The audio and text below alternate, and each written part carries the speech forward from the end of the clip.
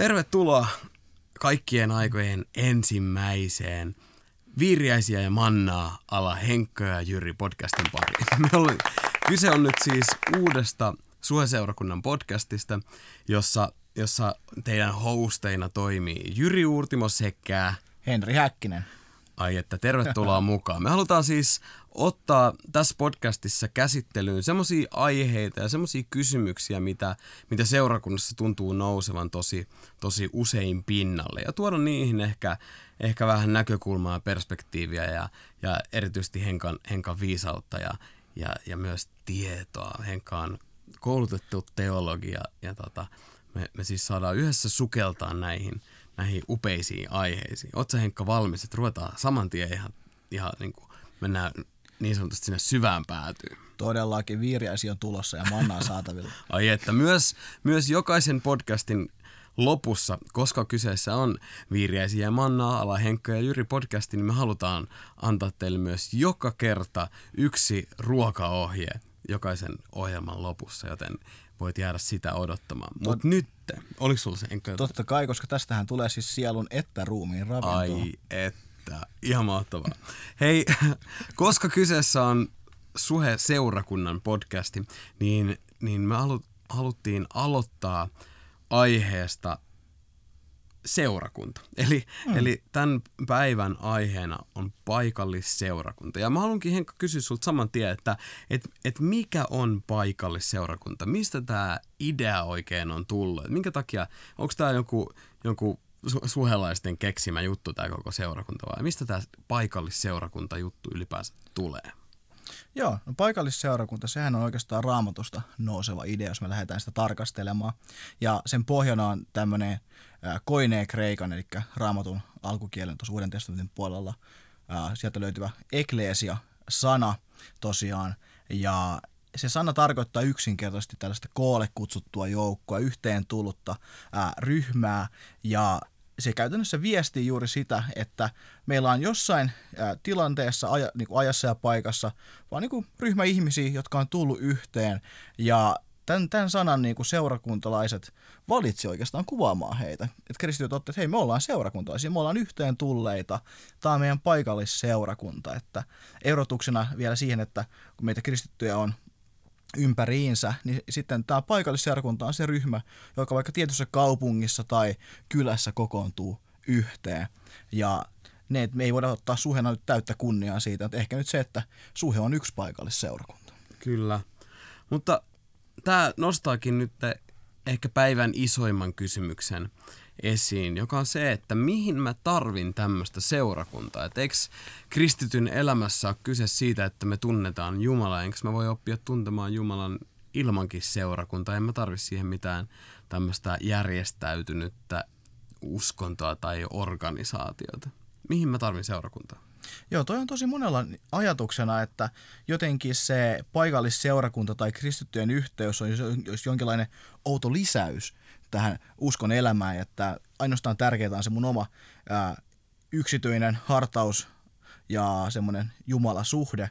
Mutta jos me oikeastaan lähdetään tarkastelemaan Raamatun kuvaa kristin uskosta ja siitä kristityn elämästä, me huomataan, että tilanne on oikeastaan täysin päinvastoin, että oikeastaan kristityn elämälle on välttämätöntä, että se linkittyy paikallisseurakuntaan. Ja oikeastaan ehkä ensimmäisenä voisi nostaa esille muun muassa pelastuksen. Eli me usein pelkistetään, että pelastus puhuu pelkästään siitä, että joku ihminen on tullut uskoon, että Jeesus Kristus on Herra ja pelastaja, että sen tähden hän pääsee iankaikkiseen elämään kerran taivaassa. Mutta se on vain murto-osa kaikesta siitä, mihin pelastus oikeastaan linkittyy ihmisen elämässä, koska synnin ongelma ei ole ainoastaan se, että ihminen kerran kuolee ja sitten joutuu ehkä johonkin muualle, vaan että se synti koittaa tuhota kaikilla erilaisilla tavoilla Jumalan hyvää tahtoa ja luomakuntaa.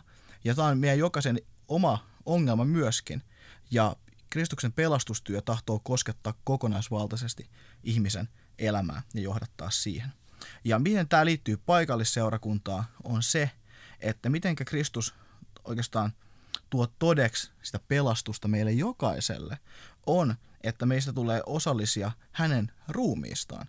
Kristuksen ruumiista muun muassa voit käydä katsomassa ensimmäisestä korintolaiskirjasta luvut 12-14, missä puhutaan seurakunnan elämästä ja lahjoista, mitä siellä tapahtuu, tai roomalaiskirja 12 luku myöskin. Ja siellä me havaitaan todella mielenkiintoisesti, kuinka se, että jokainen meistä tulee paikallisseurakunnan jäseneksi, eikä Kristuksen ruumiin jäseneksi, niin me löydetään oma paikkamme maailmassa ja elämässä. Aletaan vahvistua kunkin omissa lahjoissa ja kyvyissä, ja oikeastaan siinä, mitä varten sinä juuri, minä juuri, jokainen meistä on oikeastaan olemassa. Me löydetään oma tarkka paikkamme seurakuntayhteydessä, kun me astutaan siihen Jumalan suureen suunnitelmaan, jonka kautta maailma tulee kohdatuksi. Ja jotenkin juuri se meidän jäsenyytemme jokaisesta meistä tarvitaan. Voi miettiä ruumista, jolta puuttuu jalka tai käsi tai korva tai nenä. Se ei ainakaan se ei ole kokonainen, saattaa jopa näyttää oudolta tai ehkä joku voisi sanoa rumalta. Mutta että kun taas siinä on kokonaisuus, niin se on kaunis, täyteläinen, ehjä ja toimiva. Ja nämä on ne mielikuvat, joita tässä tahdotaan myöskin tuoda, että me ymmärretään jotenkin, me ollaan välttämättömiä joka ikinen meistä, että se Jumalan unelma yhteisöstä, joka on täydellinen, yhteisöstä, jossa hänen rakkautensa ja rauhansa ja ilonsa ja kaikki hengen hedelmät voisivat vallita. Wow. Kuulostaa siltä, että tämä seurakunta, vaikuttaa siltä, että seurakunta ei ole itse asiassa paikka, jossa mä voin käydä. Joo, sä oot oikeastaan täysin oikeassa ton suhteen, eli se yhteen kokoontuminen, niin se on vain yksi osa sitä, minkä kautta se paikallisseurakunta muodostuu, mutta se yhteen kokoontuminen ei ole niinkään se, että se joku paikka, rakennus tai muu, mikä siinä on, vaan ne yhteen tulevat ihmiset. Ja oikeastaan me katsotaan tämmöisiä perustavanlaatuisia Raamatun jakeita ja kohtia seurakunnan olemukselle. Löytyy Matteuksen evankeliumista 18. luvusta, missä Jeesus lupaa, että siellä missä 2 tai 3 on hänen nimessään koolla, siellä hän on heidän keskellään läsnä. Ja se, että missä Kristus on läsnä, siellä hänen ruumiinsa toimii, elää ja vallitsee.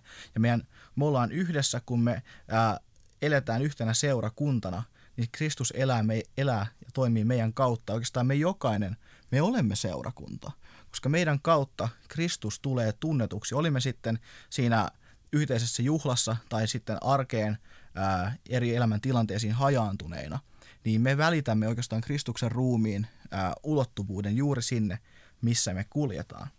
Ja tämä yhteys on todella tärkeää, koska jos me katsotaan Johanneksen evankeliumia, siellä 17. luku, missä on tämä kuuluisa Jeesuksen jäähyväisrukous, missä Jeesus puhuu, oikeastaan rukoilee Isää Jumalaa, että hänen seuraajillaan voisi olla yhteys niin kuin hänellä ja Isällä on yhteys keskenään.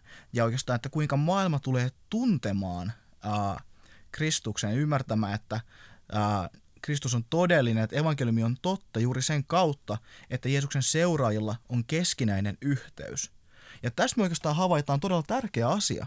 Nimittäin se, jos joku meistä kieltäytyy yhteydestä toisiin kristittyihin, kieltäytyy osallistumasta Kristuksen ruumiin rakentamiseen, siihen osallisuuteen Kristuksen ruumiista, niin silloin henkilö julistaa oikeastaan omassa elämässään, että Kristus ei vie yhteyteen, että Kristus ei hallitse hänen elämässä niillä osa-alueilla, vaan että Kristus ei olekaan riittävä tekijä hänen identiteetilleen tuomaan häntä yhteyteen muiden erilaisten ihmisten kanssa, vaan silloin esimerkiksi vaikka yhteiskuntaluokka tai koulutustaso tai jonkinlaiset erilaiset identiteetin tekijät, niitä voi nousta vaikka, että mistä päin maailmaa tulee, niin ne ovatkin tärkeämpiä.